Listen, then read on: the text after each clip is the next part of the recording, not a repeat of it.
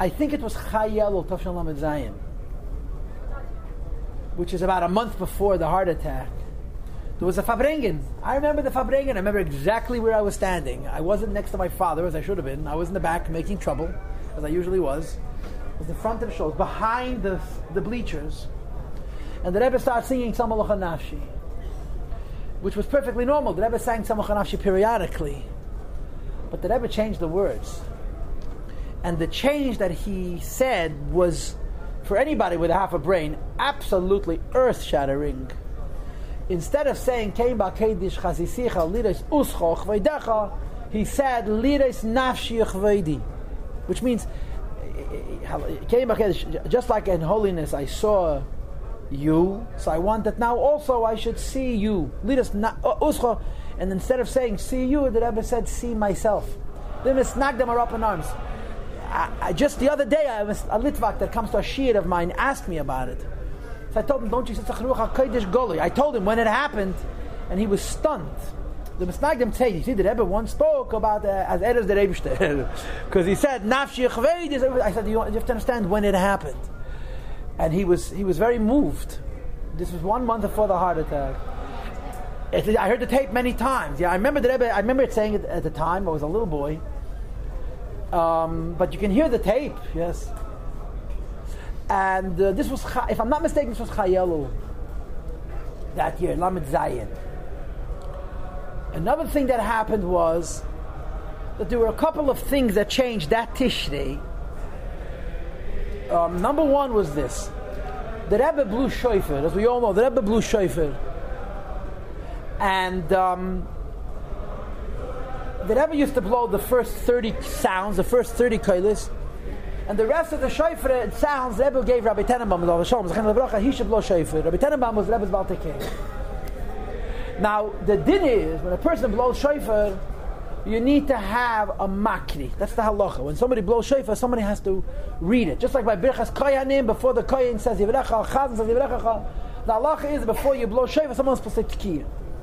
This is the din of Shulchan Aruch. In Chabad, the custom is that you don't say it out loud, but you have somebody who points. Someone who points. When a person is blowing shofar, somebody stands next to him and points in the siddur.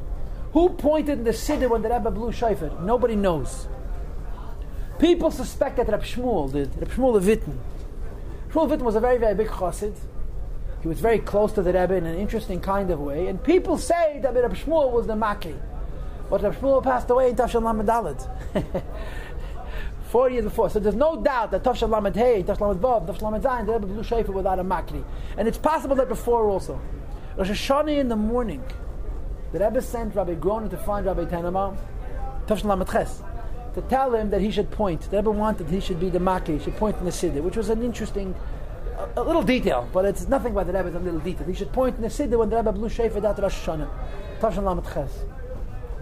Was another small change.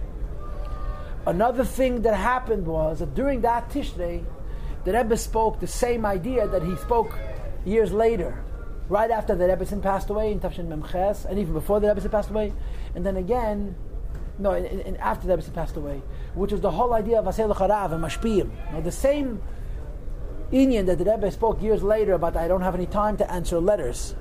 So therefore, if you want to have an answer, you should have Aseh L'Charav, and Katzasi did the Mevinim, and Katzas Reifi did the same idea. The Rebbe spoke Tishrei Tafshin Mem Ches, and then again Tu B'Shvat Tafshin Mem Ches, and then again after the Rebbetzin passed away, Matzah Shabbos Truma, and then Chafal Afader. The Rebbe spoke also then Tishrei, if I'm not mistaken. That's what I heard from people.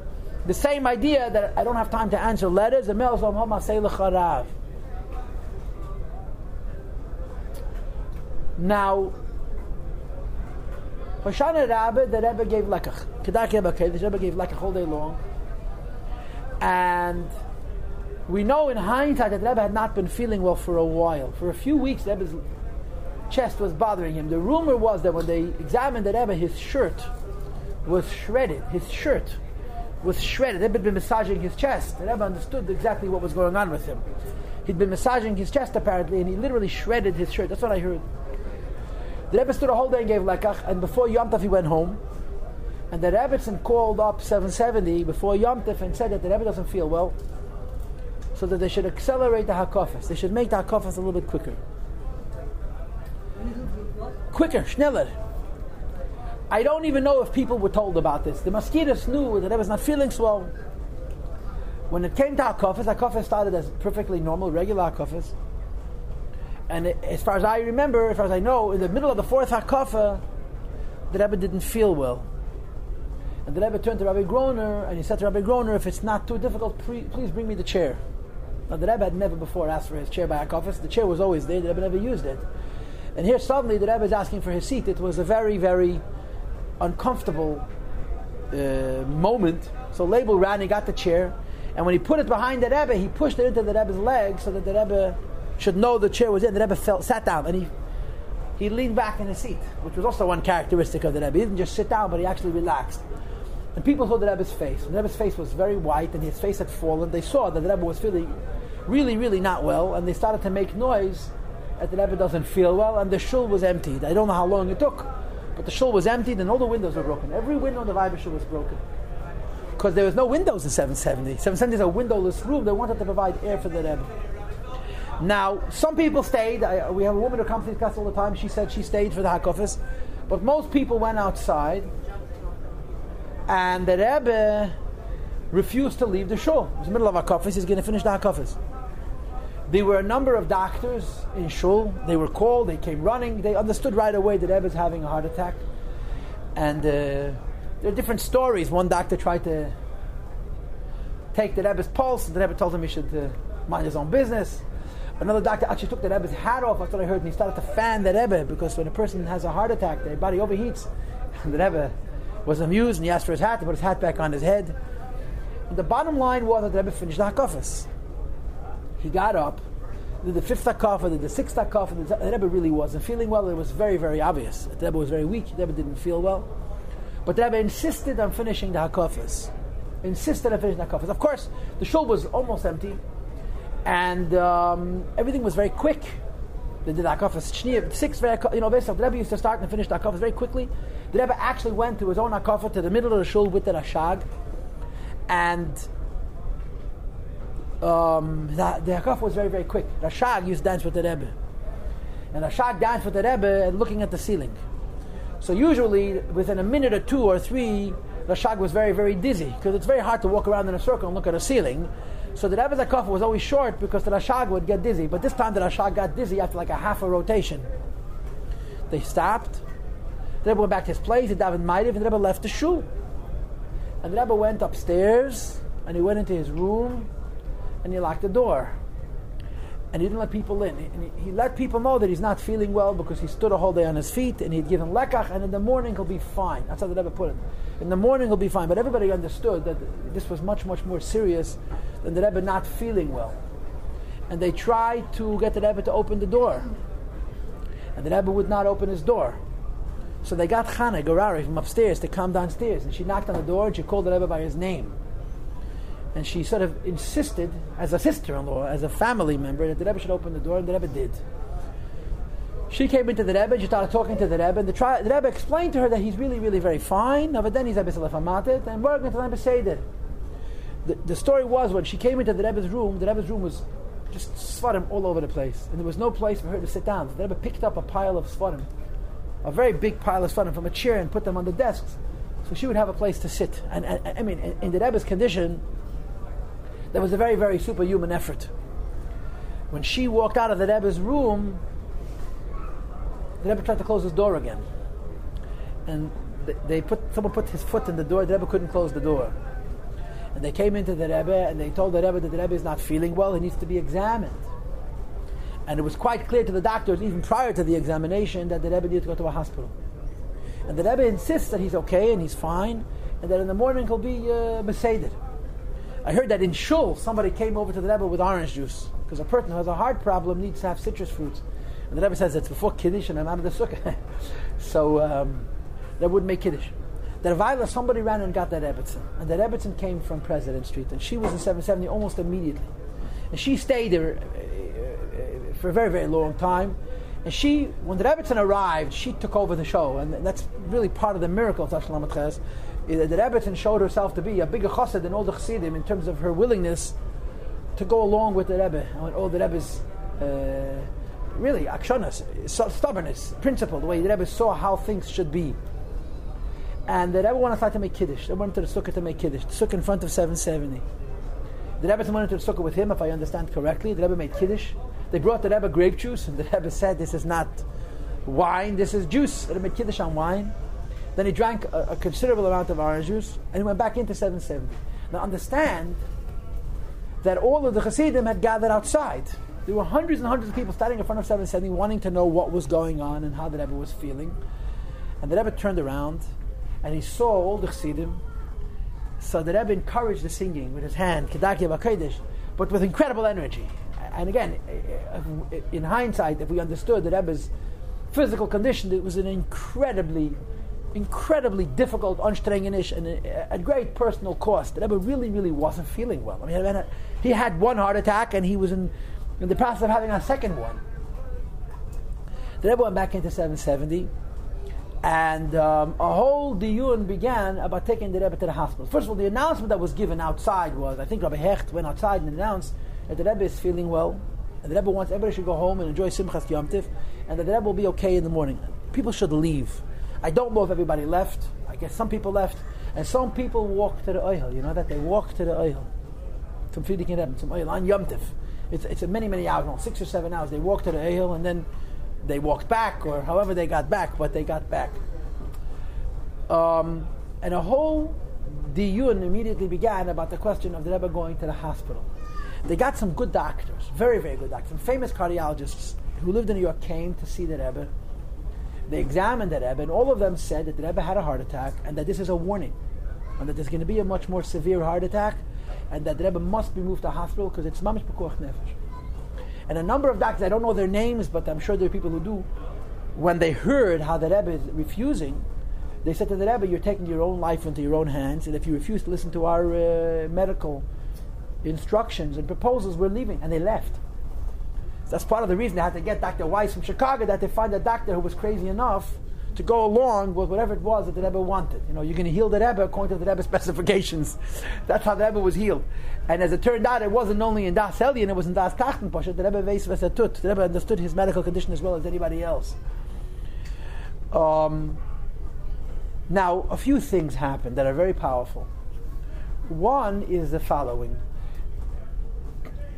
Rabbonim wanted to go into the Rebbe and paskin that halachically the Rebbe has to listen to the doctors and go to the hospital. So I heard that Rabbi Zalman Shimon came in, he was the Rav here, at the head of a delegation of Rabbonim. I don't know who else was there, but there were some very choshev Rabbonim who as a group came in and they paskin, they wanted to tell the Rebbe that they are insisting as a Rabbonim they should go to the hospital. When they walked into the Rebbe looked at them and the Rebbe told them, I don't want to go, so don't say it.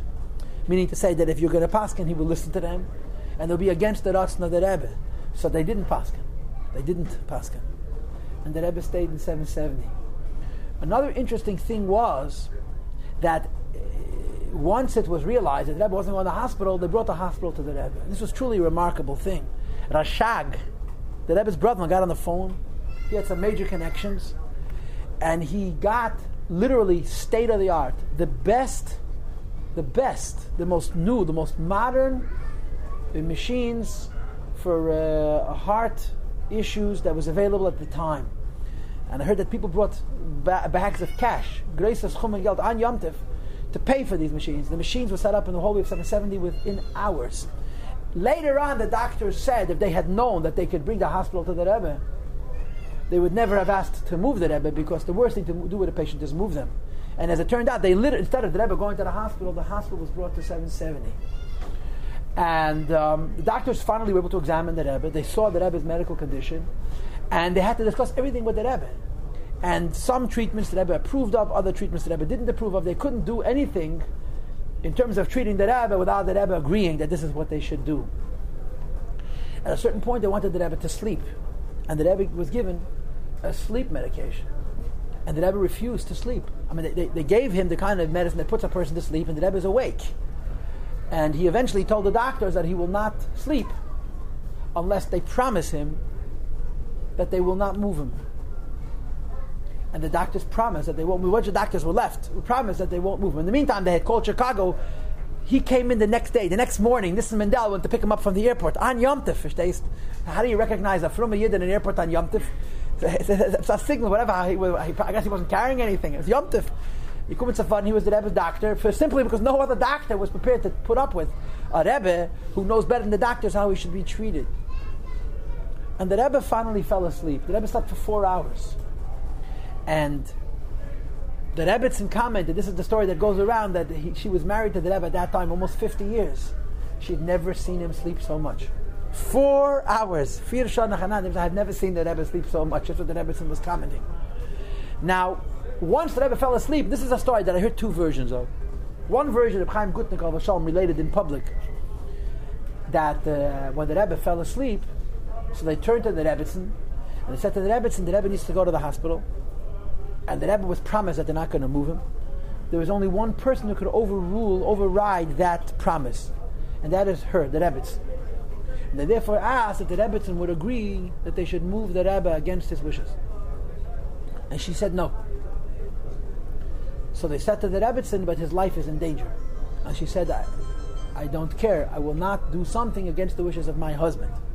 And you see, on a psychological level, the Rebbe is a man of incredible personal strength. You know, the Rebbe is not used to having anybody taking his will away from him. Physically, taking away the Rebbe's will could have made him sick. That alone, just the fact that you're taking away a human being who has such incredible will, whose whole identity is this incredible strength of will and personality and individuality, really. You take that away from him, it's critical. It's very, very serious. But the Rebbetzin said, I'm not going to defy my husband. You promise him you're not moving him, we're not moving him. So they told the Rebbetzin that he'll be upset initially, but later on, when he'll feel better, he'll be indebted to you because we'll save his life. And the Rebbetzin said, I don't want to upset my husband even temporarily. But they said to her, but his life is in danger. And she says, I've been married to him 50 years. Listen to this. I have never upset him. And I'm not going to upset him now. Can you imagine? I've been married to this man for virtually 50 years. I never upset him. And I'm not going to upset him now. So they told her, you'll upset him temporarily. And she said, anyway, that's one version of the story. Another version of the story I heard from somebody who was actually there. And he described it in this way. The Rebbetzin spent a lot of time in the Rebbe's room. You know, there's actually pictures of the Rebbetzin going into the Rebbe years before to talk to the Rebbe. The Rebbe used to show the Rebbetzin sometimes his correspondence. So if you've ever seen the inside of the Rebbe's room, there are bookshelves on two walls. When you walk into the Rebbe's room, there's bookshelves to the right and bookshelves to the left on the I guess what we would call the southern wall and the western wall. The Rebbe sits with his back to the east. But right next to the door, there's a place for light switches, and there's enough room for a chair. The Rebbetzin sat down on that spot, and she directed traffic. Groner, Rabbi Klein, that's how she referred to them. Groner, Rabbi Klein, that's how she addressed them. And she took over the program. So I heard from somebody who was standing outside in the hallway and listened to the exchange between the doctors and the Rebbetzin.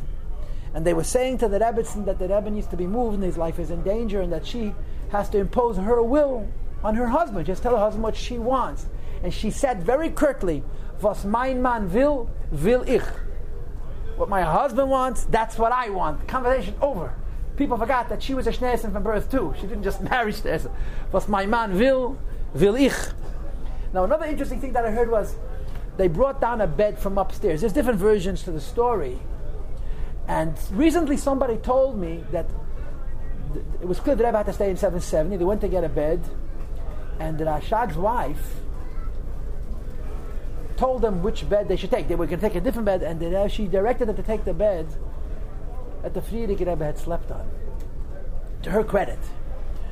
She understood, and apparently it was a medical bed of some sort, the same bed that the Rebbe had used that no one had not slept in. She understood that the Rebbe's not going to lay down on somebody else's bed, and if I understand correctly, she insisted on making the bed herself. She wouldn't let anybody else make the bed.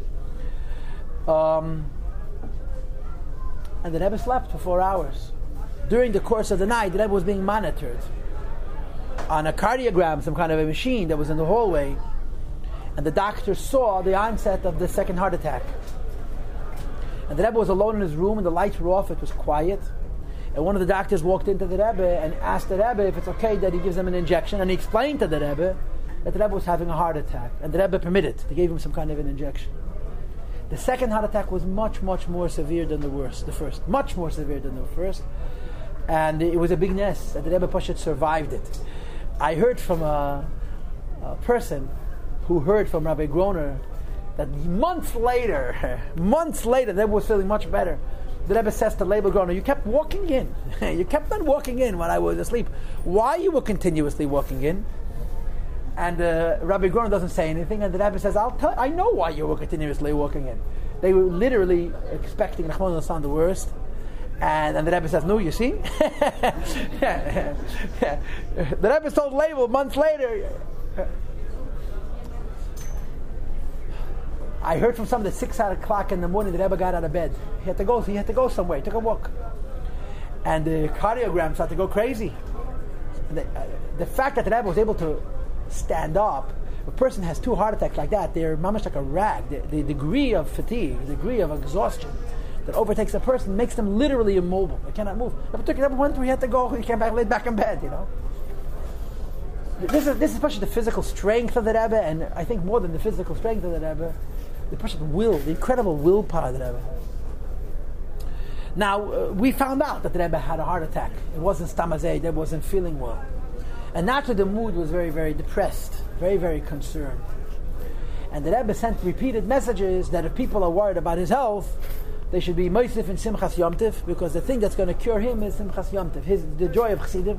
He also made it very clear that the regular tradition of going to the shuls to be Misameach Yidden should continue. They should go to the shuls and dance, and this is the best thing for his refuah shleim. And if you remember that time, they actually cordoned off the back half of 770 from over here, from that pole, let's say. They put tables. And the tables went outside all the way till the corner. They blocked off a large area to create an environment where it should be a little bit more quiet. So the back of 770 and also the front of 770 outside was all cordoned off. It was, so the Rebbe should have a little peace and quiet, but it was plenty noisy, especially by night when they had the hakafas and so forth. Shmini Atzeres in the morning, they made a minyan outside the Rebbe's room, and the Rebbe listened to Kriyas HaTorah, if I'm not mistaken, sitting up in bed. The Rebbe was very, very ergeshvach. And I heard that noch and daven, I forgot if the Rebbe got maftir or not. I think Simchas Torah the Rebbe got naliyah, but I don't know about Shmini Atzeres. I heard that after davening on Shmini Atzeres, Rabbi Kazanovsky Olav Shalom, Zachin Levracha, went into the Rebbe to wish the Rebbe got done. Kazanovsky was a very special man. He was really a big chassid and a big makusher.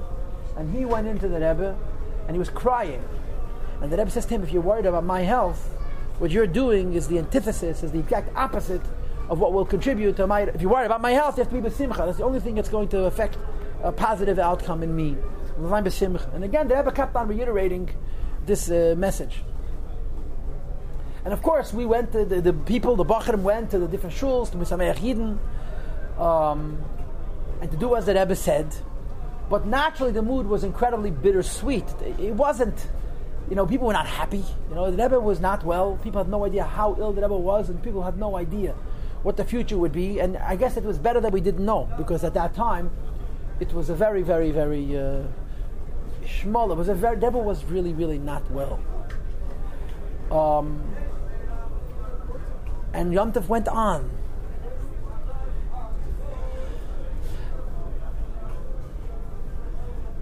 At a certain point, I think it was at night of Simchas Torah, I could be wrong, we were dancing in shul, and it was a very, very weird kind of hakafas. I mean, I was a boy, I was only 12. And to be very, very honest, I was quite immature. In other words, I'm sure there were other 12-year-olds who felt a lot more what was going on than I did. But it was a very strange atmosphere. People were dancing, singing, and crying. That was the mood. And at a certain point, they came down with a message from upstairs. And if I'm not mistaken, I remember them announcing that the Rebbe is feeling better, and everybody was so excited and so happy and so on. But the story was that one of the doctors was giving the Rebbe an injection. And the Rebbe was watching him draw the medicine out of the little vials, little glass bottles. So the Rebbe asked him how you draw the substance, the solution, from the bottle into the syringe, because it's not gravity. It's not gravity, because the hole in the needle is so small. And the answer, of course, it creates a suction. So the Rebbe asked him, is a suction a force, a negative force, or is suction simply a vacuum? In other words, is the principle of a suction that the nature of space is that it needs to be filled. And if you have what's called high pressure and low pressure, there's a natural tendency for the area of low pressure to be filled by something, because space by nature does not want to be empty. So the question he asked was, is there a force that pulls the fluid into the syringe, or is it simply the fact that the syringe has less substance in it than the bottle, which causes the fluid to be drawn into the syringe based on the principle of no space wants to be empty? And I'm sure that Rebbe knew the answer to that question, but he wanted the doctor to tell him, and the doctor said it's simply the vacuum, the emptiness. The fact that the syringe is empty, in other words, it's a lower pressure area than the bottle from which the fluid is being drawn, so naturally the fluid goes into a space where it's easier for it to occupy the space because there's less, so to speak, pressure. So the Rebbe said this is the lesson. The lesson is that the simple fact that the Rebbe isn't present creates the strengthening of the kesher with Chassidim and the Rebbe. And the Rebbe had Rabbi Groner or somebody repeat this thought downstairs to the Chassidim, to Anash, that the simple fact that the Rebbe is not present is what brings strength to the connection with the Chassidim and the Rebbe, and it affects the Rebbe's health. So we danced all night, Simchas Torah, and of course, the doctors kept asking the Rebbe if it's noisy, and if it bothers the Rebbe, they can empty 770. Everybody can go down in another shuls. And the Rebbe's response was that this is music to my ears. The Rebbe insisted that the dancing should continue, and he said that it's in his best interest to hear this nagina. It's music to his ears. Simchas Torah, the Rebbe was feeling a little bit better. He was still very weak. I think the Rebbe got an aliyah. Also, if I'm not mistaken, the Rebbe got aliyah sitting up. And Matzah Simchas Torah, the Rebbe made Havdalah, and he sent down the remaining wine from Havdalah for Keishal Bracha. Rabbi Chadakov came downstairs with the wine from the Rebbe's Becher to give everybody Keishal Bracha. And Rabbi Chadakov added that it's possible that later tonight there would be a surprise. That's what Rabbi Chadakov said at the time. It's possible that later tonight there would be a surprise. The surprise was that a little bit before midnight, the Rebbe actually spoke. The Rebbe asked the doctor's permission to speak. Now, I'm not a cardiologist. I, Baruch Hashem, know absolutely nothing about heart problems, and I hope I never find out. But apparently speech is the single most difficult thing for a person to do after a heart attack. It's easier to do physical exercise than to speak. And the doctors said to the Rebbe that it was out of the question. And the Rebbe said, I'm a Rebbe, my job is to speak, I want to speak. So he asked the Rebbe, how long do you want to speak for? And the Rebbe's response was, me? I can talk indefinitely. I will never run out of material. As long as they have noise, I can keep talking. So the doctors allowed the Rebbe to speak for 7 minutes. So the Rebbe proceeded to speak for half an hour. And there's a tape of the Rebbe, that talk. It's very, very emotional. The Rebbe cried. And they once had the Living Torah, they once had pictures. You see pictures of 770, the Rebbe's chair set up, and everyone standing around, and the chair is obviously empty. And the Rebbe spoke from upstairs for half an hour. And in that talk, he repeated that same idea that I mentioned earlier, where the Rebbe said that the fact that the Rebbe is missing from amongst the Chassidim immediately creates a renewed sense of kesher, that makes it even stronger, the connection between the Chassidim and the Rebbe. And in that half an hour, the Rebbe spoke all the things he would speak in a Fabrengen. It was a short maimer, which the Rebbe asked Rabbi Elkan to write and to develop, and the Rebbe edited that maimer. The Rebbe spoke about the regular miftzoyim, Keren Hashana, Chitas, all the different things that the Rebbe would speak about Simchas Torah at a Fabrengen, which lasts 5 or 6 hours. The Rebbe crunched into a half an hour, and the Rebbe actually edited that Sikha. During that winter, there was a huge increase in the frequency of edited material from the Rebbe, and he was just trying to let people know that they shouldn't think for any moment that there's a decreasing of involvement. After Lamed Ches, the Rebbe added more than he had done before. The next morning, the Rebbe asked for the mail. The next morning, the Rebbe asks for the mail. Mail. The Rebbe used to get bags of mail, hundreds of letters a day. And remember, the Rebbe opened every letter himself. There was no such thing as a secretary. Nobody opened the Rebbe's mail, and the Rebbe had that mail opener. He would flip open the envelope himself. The Rebbe would read all the letters. And if you wrote him a letter and you had an empty space in the bottom of a page, the Rebbe would cut off the empty space and save it as scrap. The Rebbe didn't throw away envelopes. He used the inside of envelopes for scrap because it's not efficient. It's waste. I mean, the Rebbe, he would cut off. When people wrote letters to the Rebbe, they were always told, make sure that you fill the whole page. Because if you left space, that would cut off the bottom of the space, otherwise it's a waste. Can you imagine? So one of the doctors suggested to the Rebbe that he should wait a couple of weeks. Let him recuperate a bit. In a couple of weeks. And the Rebbe said, wait a couple of weeks, there'll be an increase of volume of mail, which will cause me to be sick again. If I'm to stay healthy, I need to deal with my mail as it comes in. And I don't know for sure, but I think the Rebbe prevailed. He got his mail and he answered letters. My understanding is that people understood themselves that they should wait with letters of a not urgent nature for a shtickle zeit to give the Rebbe a chance to recuperate. But the Rebbe started answering mail right away. And of course, as I told you, the Rebbe started Yamot speaking Sichos, Motzei Shabbos. I think Motzei Shabbos, Bereishis, and the Rebbe spoke again. And again, there was a maimer from his room, and the Rebbe edited the maimer of the Sicha that he spoke that Motzei Shabbos. And it became a new Seder. That almost every Motzei Shabbos we would come to 770, and the Rebbe would speak a Sicha. So at first they were short, half an hour, 45 minutes. Within weeks, I was a boy, ich hab nicht verstanden. I remember the Rebbe talking over 2 hours. Non-stop. He didn't stop to drink water. There was no l'chaim. Fabrengen has interruptions. Non-stop. Non-stop. There's a maimer the Rebbe said, Takapashas Vayetzi. V'shavti b'shalom. The maimer is published. The maimer is 20 pages long. The Rebbe spoke a maimer 2 hours.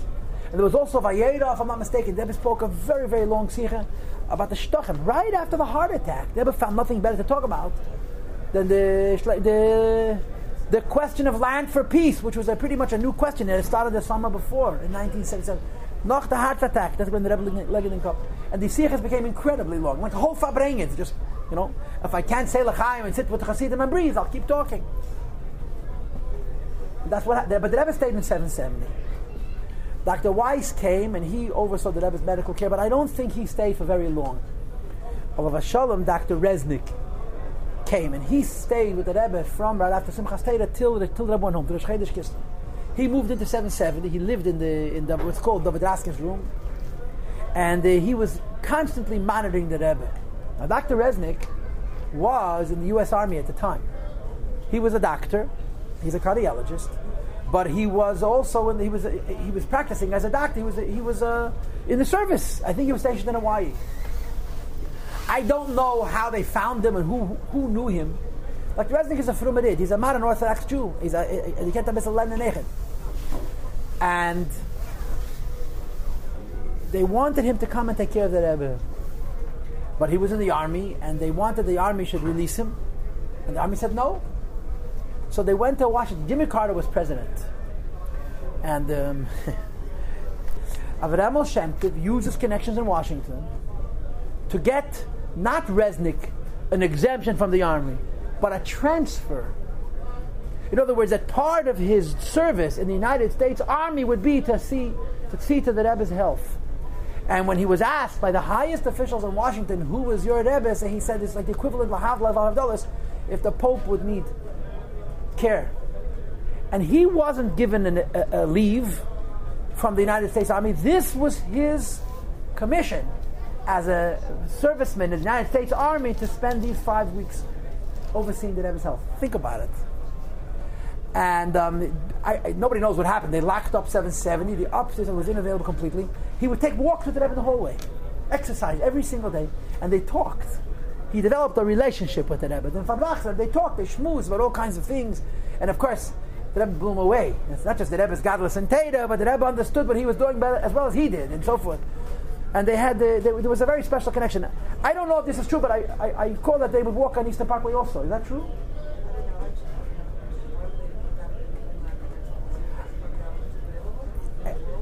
They needed somebody. The question is, why him? And my understanding was they needed somebody who could be with the Rebbe 24 hours a day. And he fit that bill for various reasons. He was young enough and fresh enough, and at the same time qualified enough, not to just visit the Rebbe and examine the Rebbe, but to push it be with the Rebbe. And that's my understanding, but I don't know. That's what I understand. Anyway, the Rebbe was in 770. Now the Rebbetzin, who above all else had been cooperating with the Rebbe and letting the Rebbe do whatever he wanted, whether it made sense or it didn't make sense, whether it was medically rational or not, finally made a request. She asked that the Rebbe not go to the Oihel. The Rebbe would go to the El Levi Erev Rosh Chodesh, and she asked if the Rebbe should skip that Erev Rosh Chodesh. I don't know how many trips the Rebbe missed, but I understand the Rebbe missed more than one. Maybe the first trip was Chanukah, Chodesh Kislev. He didn't go to the Oyel a few times. And the Rebbe acquiesced. And this the Rebbe gave in. He would skip his trip to the Oyel, that Erev Rosh Chodesh Cheshvan, which is a big deal. And when they asked the Rebbe how he was feeling, so he answered, how do you mean? Physically or spiritually? He says, physically I feel fine. Spiritually I'm a bit let down that I have to skip my trip to the Oyel. That's what the Rebbe said. Now, there are stories. When these stories happened exactly, we don't know. But one of these stories, of course, is that one of the doctors was sitting and talking to the Rebbe, and the Rebbe asked him, what is the likelihood of there being a recurrence of this event, of the heart attack? And the doctor said to the Rebbe that there's a 25% chance that it would reoccur. And the Rebbe suddenly became very thoughtful. So thoughtful that the doctor wasn't even sure if the Rebbe heard what he said. So we asked the Rebbe, did you hear what I said? He says, yeah, I heard. You said there's a 75% likelihood that it will not reoccur.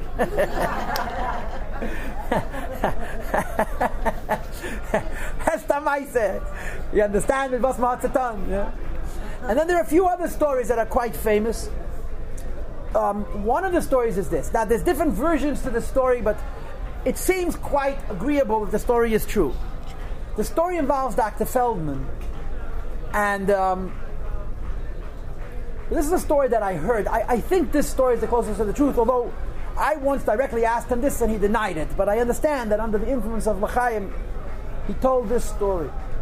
The Rebbe was being monitored constantly by a cardiogram, by a machine. And the Rebbe's heart was old. The Rebbe had an old heart. He was an old man.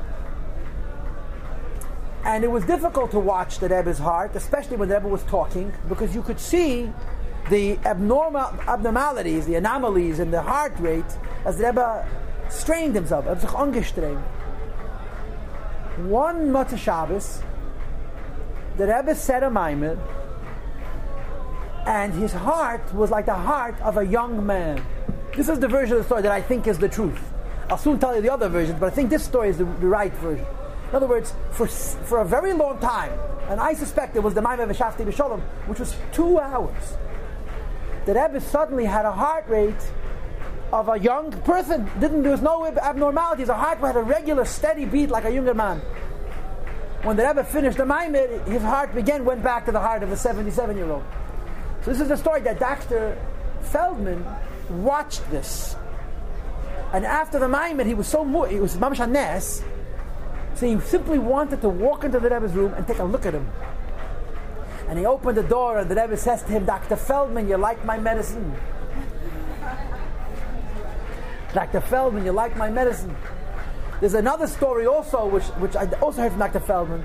That Dr. Feldman used to say always, it says always that the Rebbe told him that his medicine is simcha.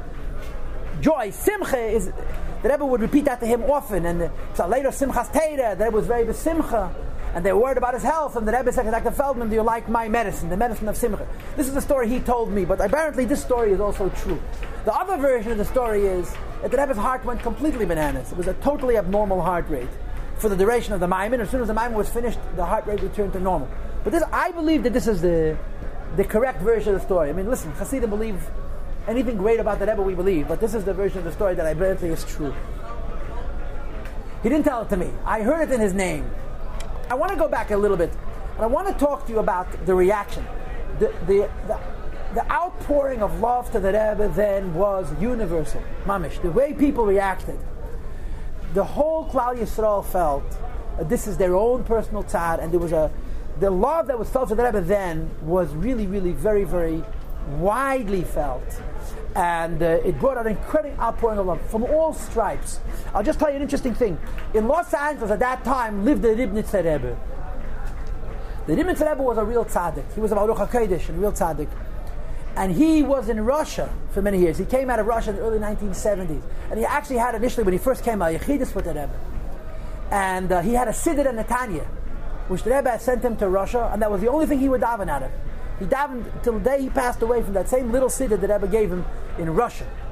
You know, the story was that the Shliach came to the Ribnitzer Rebbe in Russia with a Siddur in Netanya, thinking that the Rebbe sending him 2 artifacts, he'll keep the Tanya for himself and he'll give him only the Siddur. So when he had the Rebbe Rebbe said he didn't give you anything else. There wasn't more to it. So I forgot. There was a Tadios. He was living in LA, and Beryl Weiss had a guy phone, a guy there to inform him. And the Rebbe was told that the Rebbe is not feeling well.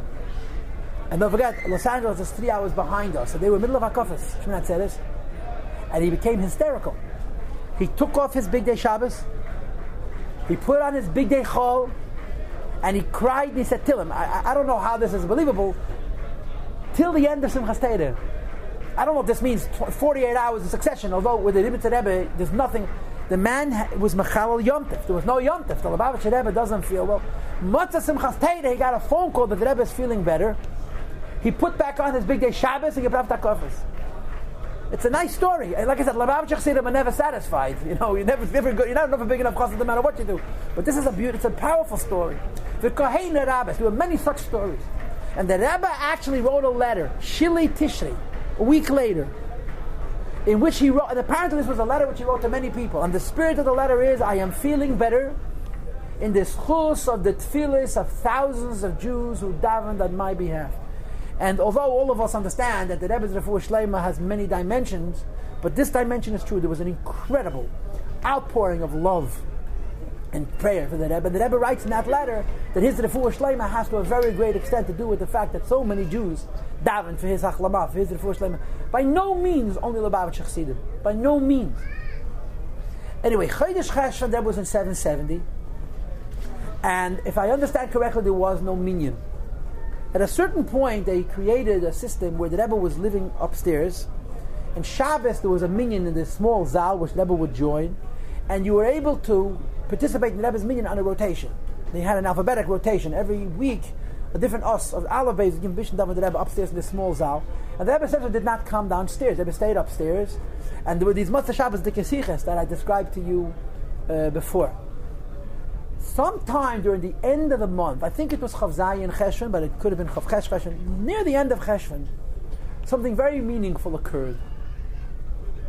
When the Frierdiker Rebbe left Russia, a substantial portion of his library was left behind. The Frierdiker Rebbe shipped his whole library to New York in 20 chests, in 20 big boxes. 19 arrived, and the 20th did not arrive. The tragedy was that 20th chest was all the manuscripts. The Sfarim arrived. The Ksavim didn't. Half of the Ksavim were discovered in a museum in Varsha. The other half of that box is being found now in, I think, Moscow or Leningrad, and is slowly being trickled out. All kinds of writings of Frierdiker Rebbe. Parenthetically, Agav, there's a letter from the Frierdiker Rebbe which he writes to the Rebbe in 1935, 44, right? He says, I had so many Rishimis, and I don't know where they are. It's such a disappointment. The Frierdiker Rebbe had a diary, which he wrote from the age of 12. The vast majority, Rubik Kakuli of that diary, is lost. We don't even know where it is. And apparently it wasn't lost en route from Europe to America. The Frierdiker Rebbe said he lost it before. He doesn't even know where it is. You can't wissen what this is.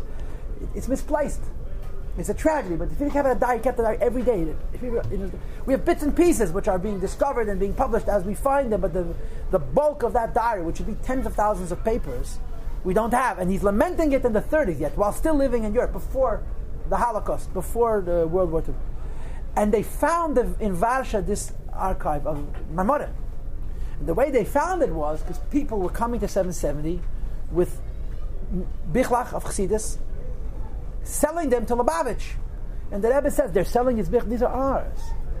That's like a Gambit. This is because the Rebbe had worked a lot on the Frierdiker Rebbe's library in Europe, and then a lot of them had the Rebbe's notes. And what they would do, these booksellers, it's a very corrupt business, they would rip a book in half so that they could sell it as 2 books and charge twice. They would sometimes singe the edges to make it look more valuable, and destroying Pasha de Ksav. And the Rebbe was very upset that he has to buy back his own Ksavim from people that were his. And eventually they traced it to the library in Varsha. And in Lamedal, 1974, several people went to Varsha and they microfilmed that entire archive. And in 1977, the Polish government agreed to give it to us as a 99-year loan, if American Friends of Lubavitch would officially thank the Polish government. So in 3 I think the New York Times and the Washington Post and Los Angeles Times do full-page ads from American friends of Lubavitch thanking the Polish government and their help in retrieving the Ksavim. The Ksavim arrived in Cheshvan that year. It was the first time the Rebbe walked out of 770. The Rebbe walked to the library. This is a few days for the Rebbe. The Rebbe stood for 4 hours examining the Ksavim. And there were people with him, and the Rebbe was explaining to them what they were, because the Rebbe himself had invested a lot of time in organizing this library of manuscripts. I'm talking about Sfarim. Kisvei Yat Kodesh Rabbeinu Nisiyenu, or at least copies, during the Polish years, during the years before the war. And people say that the Rebbe, you could watch him recover as he held those Ksavim. They said, and give him leb mamish, chayas. It was so, this is the Rebbe's life, chassidus. The Mai said, the Alter Rebbe, the Mittler Rebbe, Alter Rebbe passed away, the Mittler Rebbe kept on fainting, until they put in front of him a sefer, a ksav, that when he opened his eyes, the first thing he saw was the Alter Rebbe's chassidus. So he said, Misadam mitvos to leb, we have with what to live, you understand? 3 days later, the Rebbe went home. Rosh Chodesh Kislev. And rumors spread that the Rebbe is planning to go home. So even before the Rebbe left, the party started. When the Rebbe walked out of his room, the party was in full swing. The Mamish, the Mashas Chigosam Vivasser, 7 years on wheels. And the Rebbe acknowledged this incredible celebration. And one of the more beautiful parts of this story is that the Rebbe went home, and the Rebbetzin stayed in 770 by the front window watching the celebration. Some say that the Rebbetzin saw for the first time the incredible love that Chassidim have to the Rebbe, which to her was a very meaningful thing. The Rebbe went home, she stayed for 4 hours and watched. She joined the Rebbe many hours later. She watched the celebration. They made akafas. It was unbelievable. On the street. Who walked The akafas were inside, but they danced in front of 770 also. The Rebbe walked by himself. There was no Malavin. No, he walked. Did the Rebbe ever have a malave? Did anybody ever walk beside the Rebbe? Ever? So this became this is the story of Chodesh Kislev. And I believe from that point on, the Rebbe made it, he would go home every day, and then later on, the Rebbe continued to walk back and forth 770 for a couple more years. Yeah, I'm going to stop soon. Yeah.